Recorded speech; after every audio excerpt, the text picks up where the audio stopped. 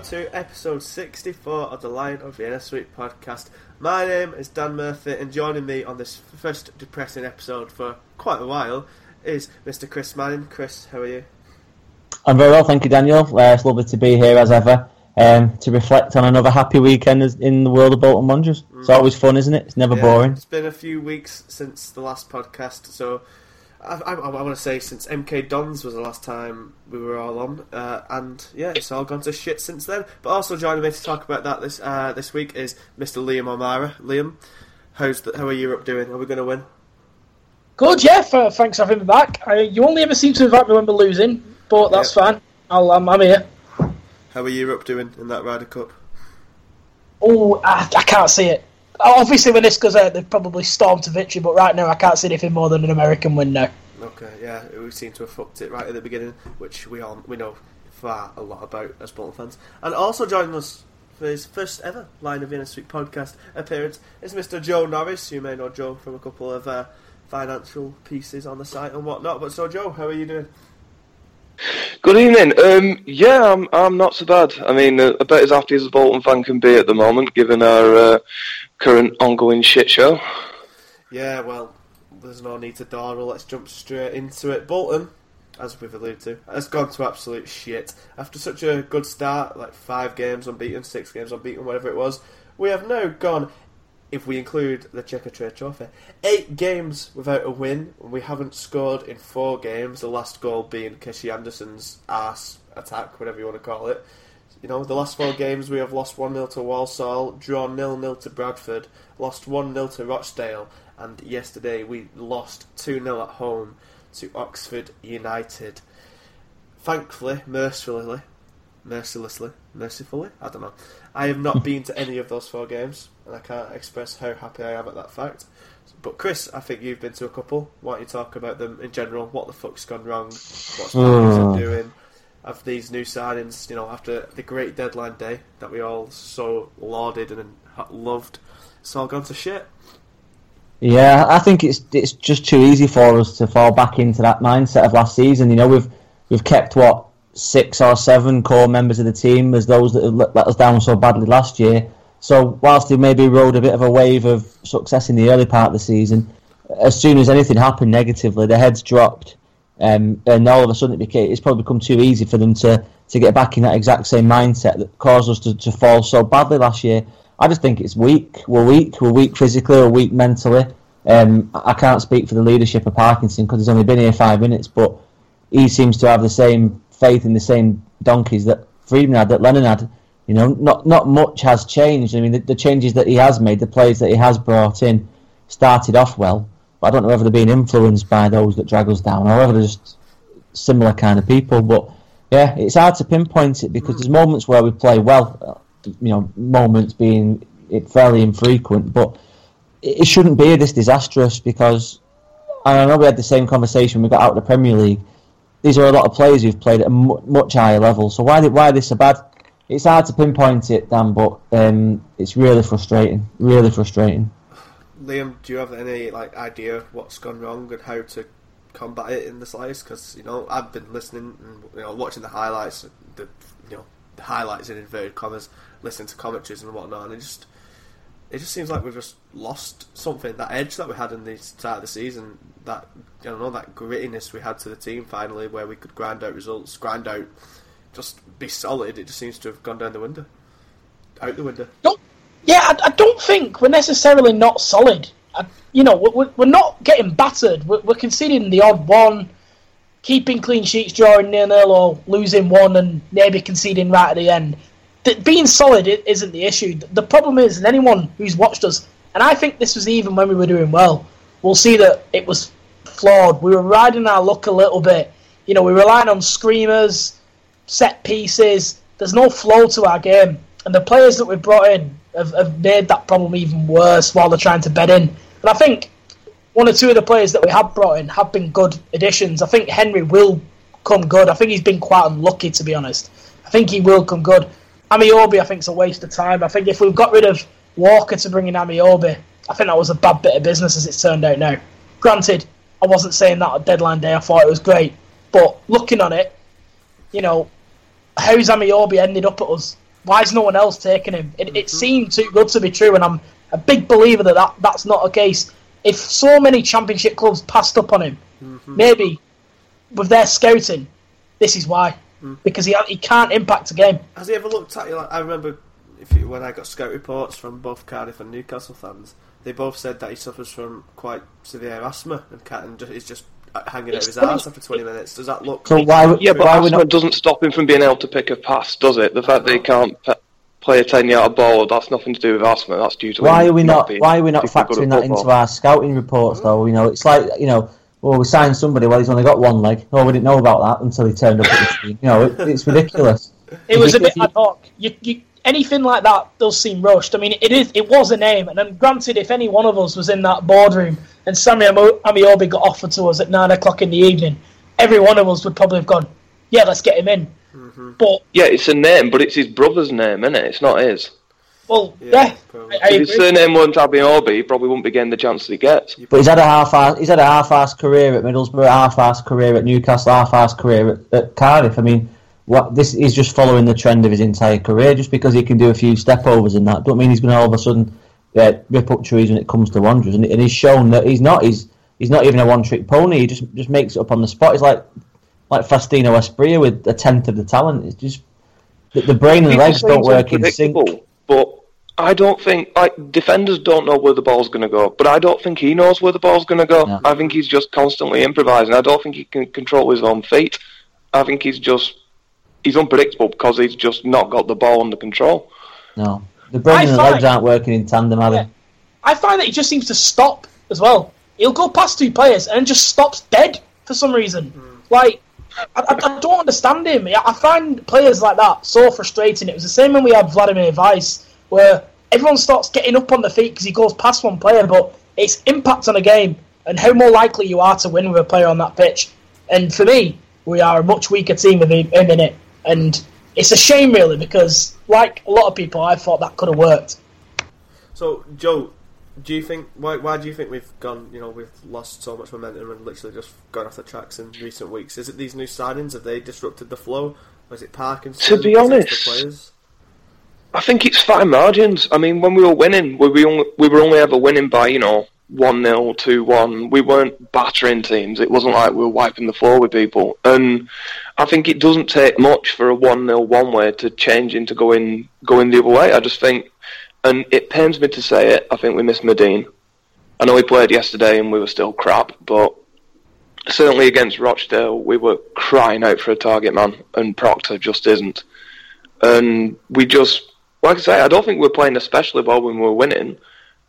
And now it's not happening for us. We're not getting that bit of luck that we had earlier in the season. We're not having things like Keshi Anderson bouncing one in off his arse or something like that, or Jay Spearing's banging one in the top corner.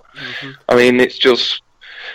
You can talk about... Like, earlier in the season, we were talking about how great Spearing was, but when Jay Spearing's smashing free kicks into the top corner, he's not Andrea Pirlo, is he? He's not going to be doing that for you every week. So if we're relying on someone like Spearing pulling out a ridiculous goal, then I just don't think we're that good. I don't think we were that good when we were winning. I don't think we're that good now. You're too reliant on too many people, that's the problem. And if you don't... the problem West Ham are currently having, so last season, but obviously they're on a bit of a worse scale, so obviously last season they did really well, finished 6th, wherever it was. But the problem is, they won so many games just through Payet scoring absolute wonder freak goals, and now his goals have dried up a bit. So Jay Spearing is Dimitri Payet. It seems to be. It seems to have the same problem, if not the same level. I think one of them would be far happier with that comparison than the other. Well, yeah, probably. You would have thought so. So you went to Rochdale, Joe. Just how bad was it? I did. It's in my long and painful time watching Bolton, I've seen some bad performances, but good God, they were bad. I mean, Rochdale are a objectively crap team, and we made them look like Barcelona. I mean, it wasn't like we battered them and they scored on the break. It could have been 4 or 5. We were genuinely that bad. I mean, they hit the post, they were carving through us at will. Liam Trotter is just the world's worst footballer. He managed to pass it out of play. He basically passed it to the linesman 3 times. He's just genuinely appalling. That Chris Taylor, who we've signed off Blackburn, is shite. Shall we talk about him? For want of a Because better. fuck me, he had a nice send off, didn't he, Chris? Yeah, from all accounts, and I didn't go to the game, but what I read online, yeah, we were particularly mean to that poor footballer, weren't we, Joe? Was that you doing that? Well, Joe's gone, so you best ask Liam instead and let him. Oh, okay. Well, what we'll do is we'll just say that we'll pretend that Joe's here. So Liam, you be Joe. So Liam, stroke Joe. In that Joe's case, Joe's back. We don't have to pretend that you're Liam anymore. Right. So yeah, Chris Taylor. Was the online scathing reviews justified, or was it internet exaggeration? Was he really that bad? And what's all this about him having thrown a bit of shade our way when he left the pitch? Yeah, he was shocking. It's not like sometimes when you judge a player where, they're capable of better. I don't think he is capable of better. I just think he's a really, really shit footballer, and it's not his fault. It's not his fault he's crap. It's whoever keeps picking him. But when he got subbed and there was a massive sarcastic cheer from the crowd, and he basically turned around and gave it a bit of the "what the fuck are you cheering about" to the fans, which obviously didn't do much to calm things down. I mean, that's nothing. I mean, Dean Moxley told one of our fans to fuck off when he told him it was crap, so, it's far from the only negative player reaction, but, yeah, he seemed genuinely surprised that we thought he was crap, and I don't see how he could have been. He was genuinely diabolical from the first minute until the second he was subbed. We should have kept Feeney. We should. I mean, it speaks volumes that we're talking about Feeney and Gary Medine like they're actually good players, and they're not. They're just better than the shite we're currently fielding. Yeah, that's an objective statement in terms of Medine, but I'm sure we'll come on to that later on. Was there any redeeming players on Wednesday or Tuesday night, Joe? No, they were. I mean, Clough and Amiobi get away with it, but only because they only came on with 20 minutes left and didn't really do anything noticeably bad. I mean, standout in terms of being crap were Taylor, Trotter, surprise, surprise, and Howard, whose kicking was even worse than usual. Jesus. Like, by the end of the game, if he managed to hit the big green thing, then we were quite pleased. Wow. So, the recent game on Saturday, quite an embarrassing 2-0 loss to Oxford United. They scored twice in the final 10 minutes. Chris, what happened? Oxford United, it was an absolute shambles of a performance. We got precisely what we deserved, and they got precisely what they deserved at the same time. I thought they outfought us, and outbattled us as well. All our key men, Spearing, Beavers, Medine, down that spine of the team, all were underperforming for various reasons. I've struggled to take many positives at all out of that game, to be honest, Dan. Apart from the fact the weather was nice for a game in the early stages of October. I didn't have my coat on, so in the grand scheme of things, it was a good day out. Every cloud, eh? So what went wrong then? Was it just Parkinson's tactics? Was the players just not on it? What? Yeah, I think it's a little bit from column A and column B. I don't like that diamond formation. I don't like the fact that we've narrowed the pitch so much, and then it leaves us with no width whatsoever, and the play congested. And the fact that we're so reliant on Spearing, he's not the player that we know to play a perfect game every single week. He's been great so far, but the ones that we rely upon, like I said, him and Beavers and Wheater, all had disappointing games. I mean, Wheater just gets worse every week. I think he's really gone back to the play of last season, as opposed to, and Beavers for his own sake was clearly about 60% fit, probably at best. Mm-hmm. And like Joe said before, Medine's hopeless. I know you said about how we miss Medine. I don't think we miss Medine. I still think we're struggling to get over the fact we haven't got Mark Davies on the ball. Mark Davies can get the ball, drive it forward, get past people, and bring others into play. We haven't got anybody who can do that now. Spearing's good at winning the ball and spreading the play a little bit. But other than that, who've we got? We've got Trotter. No thanks. We've got Vela when he plays in midfield. Well, he's not up to much. We're really short of options in midfield when Davies isn't there, and that isn't a case for bringing Darren Pratley back either, because he's no more of a problem than anyone else. It's interesting that, because we all were on record at the start of the season saying Davies was our worst player. We shouldn't be playing. He just slows everything down. He isn't what he is, what he once was, or what he should be. But since he got injured at Charlton, we haven't won. Yep. So do we miss him more than we all thought we would do? No, it's honestly, and I'll bring this back to Joe in a second. But when we had our discussion the other night about you were telling me, I think your words were along the lines of the fact that our results have gone downhill since Medine got injured. Well, I thought about it halfway through the game, and I'm sure it was when Davies got injured, not Medine. So that link isn't something that I subscribe to at all. We just haven't got enough strong players, mentally, physically, or anything else, Dan. Liam, do you think I'm on the right path there, or how did you see it? Similar, but I completely disagree about Spearing. I think he's been the biggest disappointment this year. I keep being told off everybody how well Spearing's playing, but whenever I've watched him, I'm just seeing the same player that hides from the game. The amount of times that they will have the ball, and he will literally go to stand next to their opponent to not make himself available, and we end up chipping this pointless pass towards Proctor who can't hold it. He single-handedly is stopping us from attacking properly because he won't get on the ball, and all he has to do is make himself available, and he will not do it, and he's not done it for years. There's a limit to how much Spearing can do when the ball's being lobbed over his head every time it comes forward. I mean, we don't use the midfield. He's never available. If you watch, he never makes himself available. Let's be honest, right? We're sat here as fans. Do you think the players want to be knocking it long every single time? Or are they like us, want to actually pass it a little bit? I'm sure that if the ball was available to a centre midfielder who's got no one around him, that 9 times out of 10, any player will just give it into him. But he is never, ever available. It is one thing being good defensively, which he is. He's great at that. But it's another thing being a midfielder who gets involved in the game. And he has never done that for us. And I cannot believe he's still playing for us. There's a question in this league as well as to whether we really need a destroyer, given the quality of the teams that we're playing against. We should just be able to blow teams out the water, given the relative resources. Like, if you're playing a Liverpool or a Man United, yeah, you need someone there to break up the play. But if you're playing a Rochdale or an Oxford United, just being a destroyer is not good enough. We need to offer a bit more of an attacking threat, I suppose. Just being active as a team defensively will do that job, because if you're putting teams like that under pressure, they'll invariably give the ball away more. You don't have to have someone trying to break up play. Just being fitter and more defensive as a unit, which we are anyway, will do that anyway. So there's no need to have Spearing and Vela in the same team, which we've seen these times, and it's just nonsense to be so defensive. I just don't see how Spearing fits in the team. It's an interesting approach. I'm not sure I totally agree, but I think some of it's got to do with Parkinson's transfer strategy as well, because we've been obsessed for years about getting players in from higher levels, loaning people in like Henry and Amiobi. Whereas if you look at the success that Wigan had last season, they hoovered up the best players in this division, and it took them on. They did, absolutely, and I appreciate the situations aren't the same. But all I'm trying to say is that maybe the grass isn't always greener with getting someone in from the Premier League or from the Championship like Amiobi or Henry.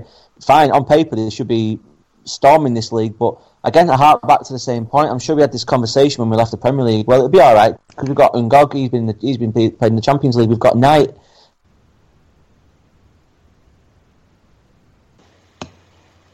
Yeah, it feels like we need more players who we're signing players who aren't playing for their clubs, whatever level, so they haven't got any momentum. And then when it comes to us, they're struggling to find it. We should be signing players who are playing well at lower levels, maybe, so they can make the step up and are in a good run of form themselves, rather than trying to get out of a rut for themselves. And then, with Bolton already in a rut, it's kind of weird. The best signing we've made is Beavers, and he came from Millwall, didn't he? He's not one who we've parachuted in from a higher league. Mm-hmm. Yeah, that's very true. I'd argue that's the only successful signing we've made. I think that's the only successful signing so far, in my opinion. Yeah, I think the only one. Right. I think it's hard to judge a couple because they haven't really played every now and then, but he's certainly better than Howard, Proctor, Henry, Amiobi, Keshi so far. The only time will tell if any of them actually do come good, but Beavers has been the only one who's come in and been consistently very, very good. Probably, no doubt about it, our best player of the year so far. But it's a weird one. Was there any redeeming players on Saturday, Liam? Nope. No good. No, Beavers at 70% maybe, but it's hard because we're just. It's very nondescript. It's a bit like Chris when he was trying to explain about it. It doesn't capture you. There's nothing to see really. Can we? How can we really? No one. It's boring. So it's very boring. This might seem drastic, but Joe, how long do you think Parkinson has to turn things around? Oof. Are we in a position to be able to Big Tom's back on the market, isn't he? More on that later. Realistically, I think he's got till at least Christmas, just because he's brought in a lot of new players. He has basically done a complete turnaround on the squad. We're playing reasonably well for the first 4 games. I think he's built the club in his image in this last few months, with the number of players he's brought in. And so if you sack him, you're essentially writing off all those players who he's brought in. What was it, like 11, 12 players we brought in the summer? I mean, if you're going to give a manager that much leeway, that much room to invest, you can't then write him off after 3 months, because then you bring in someone else, and he's going to go out and sign another 6, 7 players in January. And to be honest, though, Joe, if you don't mind me interrupting, I was looking at looking up some bits and pieces on Parkinson earlier on for another article I'm planning. When he was at Bradford, his win ratio was 1 in 3. So we're not that far off that, are we? Really, at the moment? I mean, should we really be expecting any more than this? Well, if you remember, all Bradford fans were saying that he'd steady the ship, but would not get us any further than that. So maybe we should have heeded their warnings more carefully. Yeah, but Bradford fans are just the bitter ex, aren't they? Oh, absolutely. You'd never believe it. There's a Bradford fan at my uni, and I probably would have taken this though at the start of the season, because we forget that we were still in decline. Yeah. There's a long way further to fall yet. Do you feel like if the season was the other way around, if we had started poorly and then had 4 wins on the bounce now, we'd all be happy sitting 8th? Yeah, of course you would. Yeah, that's human nature, isn't it? Yeah, of course it would. It's a 46-game season. It's not. Nobody. I don't think anyone in it with the right mind is saying that he. I've seen a few idiots say, "Oh, he's got 3 games to turn it round." Rubbish, absolute rubbish. These Anderson and all his mates, they've stood by this fella now. So we've got this guy come hell or high water, I think. And what is success for us though at the moment? Is it to be 8th? 8th isn't a disaster. We might have been on the most shocking run in a while, with 7 or 8 games without a win, half of them without scoring. But we're still 8th. We might be 8 or 9 points off the top, but that's only 2 or 3 wins in this league. It's so tight. Yeah. I just think there's a long way to go before you start losing. They're in the relegation zone at Christmas. Exactly. Mm-hmm. So are we all preaching not to panic as of yet and just see how it goes? I think you're entitled to be concerned, because there's definitely problems, but I don't think ripping the whole thing up and starting again after 3 months is necessarily the right way. But we've invested too much in it to rip it up after 3 months. Of course we have. It's the same with the booing. I fully understand where they're coming from, but I don't think Anderson and Aldworth are going to change it. Not this soon. Yeah, it's a rebuilding process, and we need to be patient while all the foundations and the clay set, and hopefully we can move on forwards. Elsewhere, away from Bolton's shitness, let's get away from it. The Supporters Trust, they had an AGM this week. I imagine none of us went, and we just followed it on Twitter, like the good little Supporters Trustees we are. What do we reckon of the Supporters Trust at the minute, Chris? It's a bit of a controversial. It is, and I'm glad Joe's on tonight, because we've been talking about this for however long, haven't we, mate? The fact that we don't know. Yep. We don't know, because I went in there bright-eyed and bushy-tailed and all excited and optimistic, and I feel a bit ambivalent, to say the least. We've not got any real purpose or direction, and I appreciate that their arse was handed to them by the fact that they couldn't get involved in a takeover of the club, which this claim like they wanted to do, and what's their actual point and purpose at this minute in time. I think as a watching brief, then it's perfectly legitimate, but we shouldn't expect any more from them, and maybe they shouldn't talk the tall talk. But Joe, I know you were a lot more cynical than I was, and you were proven to be correct in that, weren't you? Back when it first started. Well, I mean, they had this AGM the other day, and all we've heard for the last few months is wait till the AGM, and all that's come out of that is we're going to have an area where you can go before the match, and we've got an app, and we're going to appoint a few talking people onto the board. But what do they actually do? What do they do that Bolton Wanderers Supporters Association hasn't been doing for years? They just seem like a supporters association with ideas above the station. Because, I mean, Ken Anderson and the board clearly don't give a shit what they think. They don't have a share in the club. They don't have a seat on the board. They can say what they like. It's just the same as us talking on this podcast. You know, Ken Anderson can listen to this. He doesn't have to give a shit what we think, and he doesn't give a shit what the Supporters Trust think. The only difference is you don't have to pay £10 to listen to this podcast. It's just... That's not a bad pointless. idea. It's a lot of self-serving people who would just feel like they seem to have appointed themselves as the moral guardians of the club. And what do they actually do? Like, it's been, nearly a year? You know, not far off a year. We've all chucked in our £10. Yeah, and what have they actually done? Mm-hmm. I mean, you name me one tangible thing. They had their elections that weren't elections. That's it. Yeah. I got a really one nice election that wouldn't have gone out of place in the bloody Soviet Union, and that's it. It's just... They just seem far more interested in stroking their own egos than actually doing anything. Yeah. Like, oh, we've got an app. Well, what do you fucking do? I don't want an app. I want a supporters trust. You know what I mean? If I wanted an app, I'd go and fucking develop one myself, and I wouldn't pay £10 for it. Mm-hmm. It's not what was promised, frankly, or it's certainly not what was expected. What I would say in their defence, because I do agree, it's been a little bit of ever since, you know, its inception, and then they got rid of the media person, Johnny, and it's all gone to shit. The PR they've had, it's just been very poor.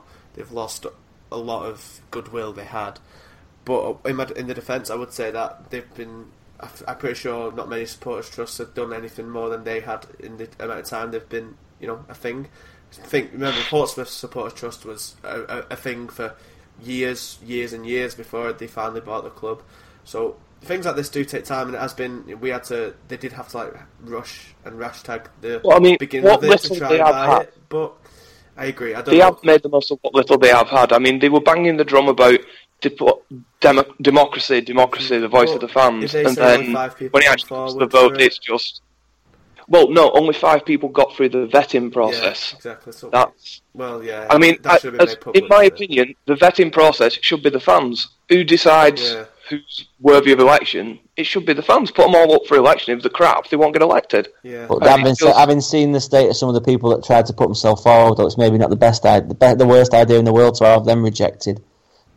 Yeah, but you look at some of the people on the board; they're equally as tragic as. No, equally, yeah, you're totally right, and it's one of them who decides who's worthy of it, and you're totally right that it should have been more open and transparent process. I think, and it's mixed messages. You get mixed messages. Sorry, Liam, go on. Yeah, I'm not cynical enough to say that they've done it all deliberately, but it doesn't look good, does it? If you leave it all open and transparent, then everyone can see how it's done, and whatever the outcome, if you're not happy with it, tough. But when it's all done very cloak and dagger, behind closed doors, and at the end of the day, right, we've decided that we've not had enough people, so we're just going to appoint ourselves. Even if it's done in the best of, with the best intentions at heart, it doesn't look good, does it? Yeah. Liam, you're remaining conspicuously quiet on the matter. I think it's easy to criticise, but what happened was the situation did change very quickly for them, and they became... Every single day they became less relevant. So I think to criticise what they've achieved so far, I think it's a bit premature. Although, in regards to the transparency and the elections, I think you're absolutely spot on with that. I think that's really wrong. I think I don't want to be in a position where I criticise the trust, because I do believe that it can be good. And I do believe that just because it isn't working now doesn't mean it can't develop into something more in the future. So I think it's still finding what it means, because it's different in every single club, like we've mentioned, and obviously there's a lot of passionate Bolton fans that have tried to get involved that haven't necessarily been able to. But I think over time it may take a different and more positive direction. Yeah, I'm pretty much agreeing. I think we all want it to work. I think, don't we? And it's not for the lack of trying. I mean, it's come a long way in a short amount of time. But maybe in its present form, maybe it's not quite right. But maybe it's not a bad thing. It's a work that we criticise. Well, you know what I mean? I'm not slagging it off saying we shouldn't have bothered. Like, me and you were involved in, the very early stages of thinking we should set up a trust. So I'm not trashing it for the sake of it. I want it to work, but you have to be willing to criticise things. If it's not working in its current form, if you want it to work, you've got to be able to. There's no point just saying la la la, everything is wonderful, and sticking your fingers in your ears. What I'm trying to say is that maybe the present situation isn't a bad thing for it to find its feet in a period of stability behind the scenes. So then that should we need them to step in 1, 2, 3, 4, or 10 years, they've got that experience behind them. They've made the mistakes whilst they're not in charge. You know, can you imagine if they were doing this sort of thing while they were actually the owners of the club in some way? You know, it could be an absolute car crash. So I'm quite happy for him to make mistakes now when there's no real consequences. But I agree, we've got every right to say that, you know, this isn't quite what we expected. But whether they change or not is up to the new board, isn't it, I suppose? Yeah. So elsewhere, Josh Villa signed a new contract until 2019. We're all happy with that. Yeah. It's Kinda finally signing the contract. Surprised. I'm surprised by it. Yeah, me too. I thought he would have been on his way, to be honest. That we would have got rid of, or he would have wanted out. No, I think either would have been understandable, wouldn't it? He's never really...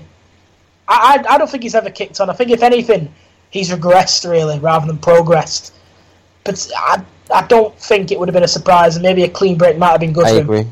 I agree. Having said that, do we know his best position yet? No. It's only been 4 years.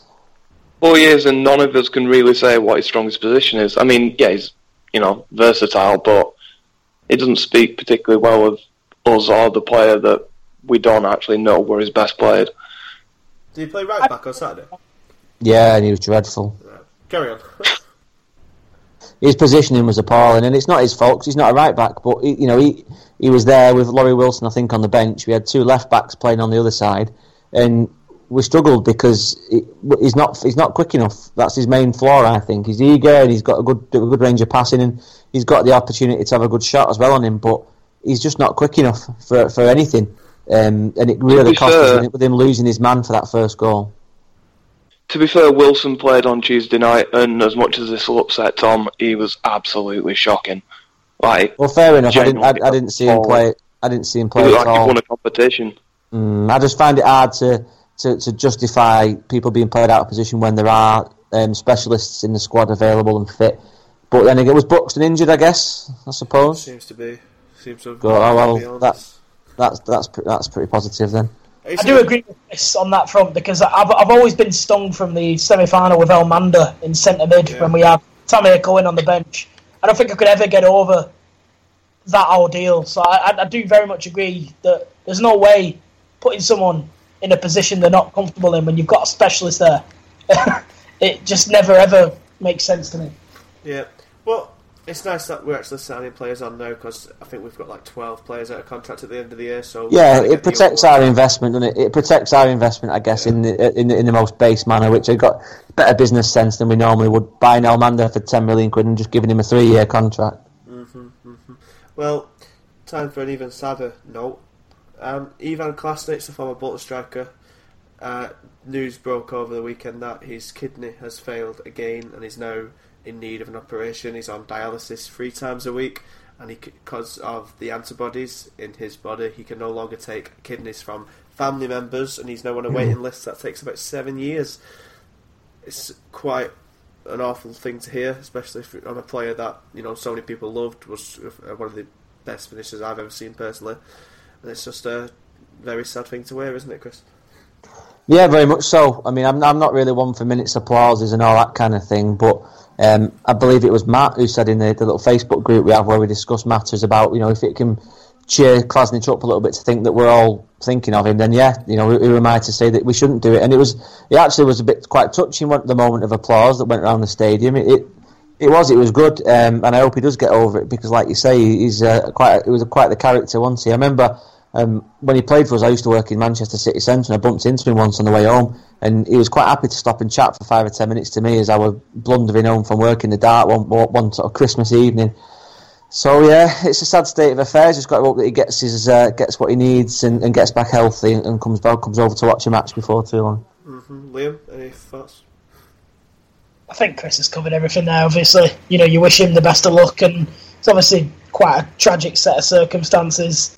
The fact that it's so limited in terms of being able to get the treatment that he needs, given the fact that of the antibodies and that sort of thing. So yeah, I mean, it's terrible, and obviously thoughts go out and that sort of thing.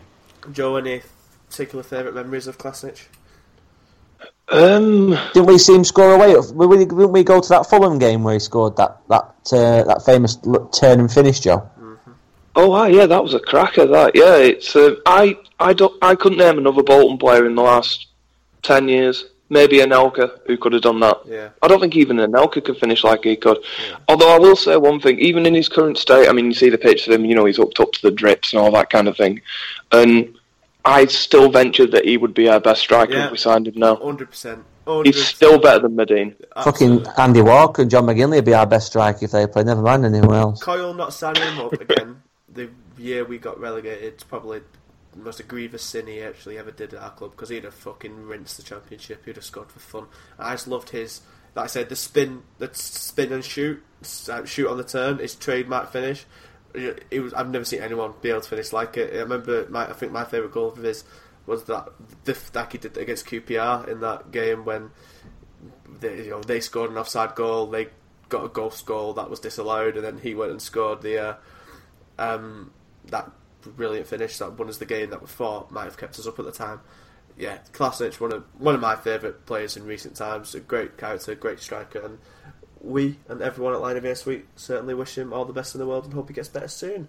Definitely. I think my favourite bit, if you don't mind me just saying as well, at the time, I can remember we were playing when he came on as sub, scored the winning goal and got sent off about 10 seconds later. Yeah. That was Stoke, man. I remember that. Yeah. Last minute he scored against Stoke, didn't he? That's right, yeah. That was superb. That was a brilliant one, that was brilliant. Yeah, what a fucking great player. And speaking of people who probably need all the wishes and whatnot of the world, Big Sam. Oh lads, he's fucked it. Stitch up. Oh lads, It's a stitch up. It's a stitch up. Absolutely heartbreaking. If you somehow do not know, Big Sam Allardyce has been sacked as England manager 67 days into the job after he was done. After he was caught by the Telegraph in a corruption football sting of whatnot. It's such a weird situation, isn't it? Because I don't think he did anything that inverted commas wrong. But somebody should have an investigation into why Glenn Johnson's back in the England squad. Never mind trying to get these managers.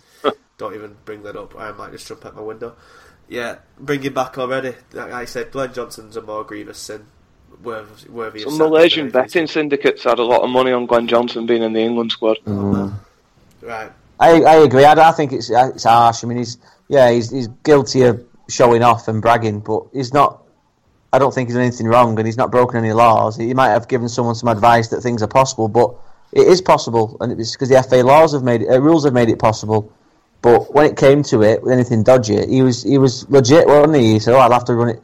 You want me to come and do some business with you? I'll have to run it by the FA. So that is what he should be saying, isn't it? Really? Absolutely. Exactly.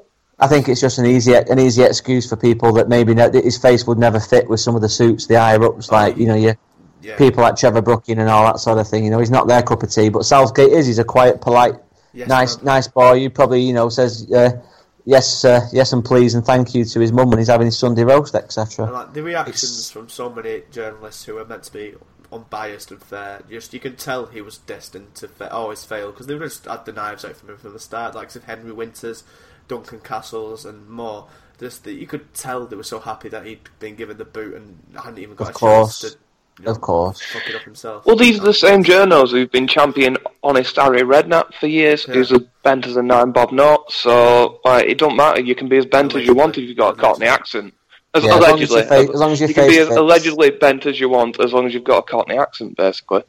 Yeah, it's fucking dire. And it's just so annoying because we'll never get to see his England team now, and I genuinely think he would have got us fighting, he would have given us an identity, and now we're just going to be bland and boring and fucking plain as anything. Well, he wouldn't have picked Andy Carroll's absolutely fucking gutted. Yeah, Nicky Hunt's just like putting his fucking England shirt away. Liam, again, you've been quiet. What's your take on the whole scenario? Because I completely disagree with all of you. I guessed. I had to go. You can't do that in the position that he's in. It's absolutely nonsense what he's doing. Yeah. What he's doing is terrible. And don't get me wrong, I feel for the guy. That's his life ambition gone like that. Mm-hmm. But at the end of the day, what he's advising on is exactly what we want to be moving away from.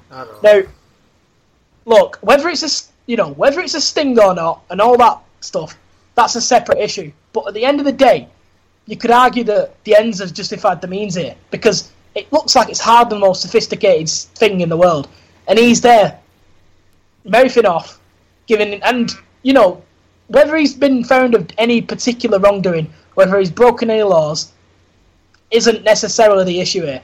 The fact is, at the end of the day, the FA is a regulatory body as much as it is just in charge of the team, and they're going to have to hold people up to account on a moral basis throughout the whole season. Yeah. And how can they do that if the front of the organisation, the man who represents them on the global stage, is doing that?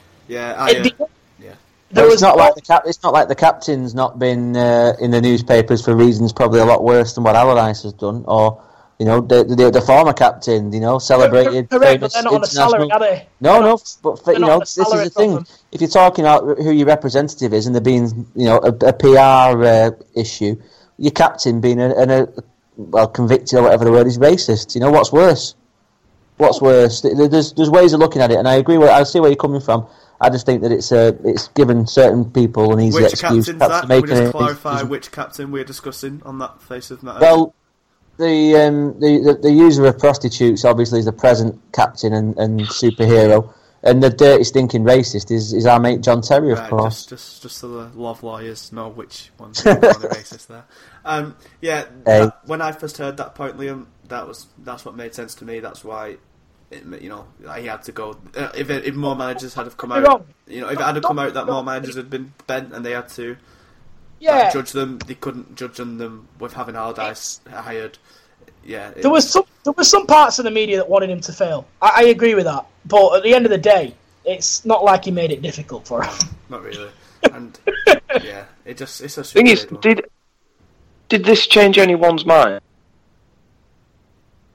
What do you mean? Did anyone who wanted him in the first place want him sacked over this? Didn't want him in the first place? I think not want him sacked over this. It just seems like an excuse to people. I think it's more that knew he had to go, wanted him to stay, but knew he had to go type thing. Yeah, that was my view. I knew he had to. I'd have been a bit. I'd have felt annoyed if he didn't, in a weird way. As much as I didn't want him to, but I felt like, come on, you've got to do this. It's the right thing to do here. And they were decisive, to be fair. They nipped it in the bud. Shouldn't they have given it more time and thought about it and to see what else came out? Let him. I find it hard to think. Even if you don't think it's a sackable offence, and I don't, it is fucking stupid. I mean, he must know how many people have got their knives out for him, how many of these journals are just waiting for him to slip up. They've appointed him with their eyes open, though. They're not getting bloody Mother Teresa, are they? They got some fellow who's faced questionable accusations in the past. Accusations. Well, they seem to have thought they were getting Mother Teresa. Well, but I don't see how they could have done. And so I think to judge him on what he's done on this sole thing makes the whole thing stink a little bit. Because if you're going to judge him just on what he's done now, then you'd have to say it's a harsh sacking. If you're going to say, well, look, there's been this sort of thing in the past, then don't appoint him in the first place. Yeah, but see, that's a bit of a cop-out, though, isn't it? Because you're not giving him the responsibility of the fact when he's employed by the FA, he's gone and done this. You're kind of diminishing by that by going, he's a bit of a lad, isn't he? Yeah, absolutely. And again, sorry to interrupt, but I'm not saying that he's innocent just because he's a hero. Blah blah blah. He's taken responsibility after the fact, which is one thing. But when it's come down to it, in the key conversation, when it comes to anything that's to do with anything that illegal or specifically about breaking laws or conflicts of interest or representing the FA in England, that's when he's come back and cited the need to get that sort of approval and permission. So I don't think it's as black and white as that. I really don't. It's a sad state of affairs, and we'll never see his team. And I think it's so heartbreaking to just know how happy he was to get it, and then it was his fault. In the end of the day, it was his. Well, exactly, and I think we can all agree on that. The fact that if you are that kind of guy, if you are that sort of passionate, wanting to be England manager, blah blah blah, then yeah, exactly. Just keep your gob shut. Just go home, do your scouting, go to the competitions, and do your best. It is his own daft fault, however much you might want to try and defend him. Mm-hmm. And I guess. I mean, it was quite. After you. Go on, sorry. No, after you. No, it was quite heartening on Tuesday night before the actual news came out that he had been sacked. That the Bolton fans at Rochdale were running through all the old repertoire of Sam Allardyce songs. So, I mean, as much as he might have been a tit and messed up his chance of the England job, he knows someone still loves him. Yeah, our doors are always open for him. And finally, I guess we'll How'd you say it? I'm so rusty. I guess we'll end this love podcast with a question to the fans, to the readers. Bloody hell, who do I think I am? Chris, have you collected the answers? I said I would do, didn't I? And well, this is a high time for me just to stall for 2 seconds while I just get the answers. To our lovely panellists, and then you collect them in the meantime. Right, where will Bolton finish this season now, Liam? After our rough patch of form recently, where will Bolton end up? Well, earlier on I actually answered the question before I thought I was coming on the pod, and I said 8th, but I've changed my mind now, and I think 9th. Ooh, big negative approach. Joe, what do you think? I reckon we'll squeak the playoffs and then do what Bolton always do and blow it when it comes to the actual knockout competition. But no, I think we'll make playoffs. I think we're entitled to be disappointed if we don't get top 6. Yeah, I'm in agreement. I think we still have enough quality-wise. It just needs to gel. We need to get rid of the diamond. We need to get Henry out wide, actually play to players' strengths, get people in the positions. I think we will start getting results again. I think we will 5th or 6th. I think we will get in the playoffs, and then who knows from there. But I think any dreams of automatic promotion or even win the league may now be out of reach with just how Bradford and Scunthorpe and the like are already so far ahead of us. Bradford haven't lost in like 11 games now all season.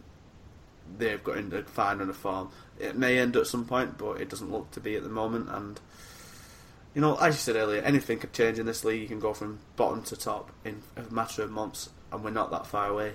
But I don't think our players have the mentality to win a league or even finish in top 2.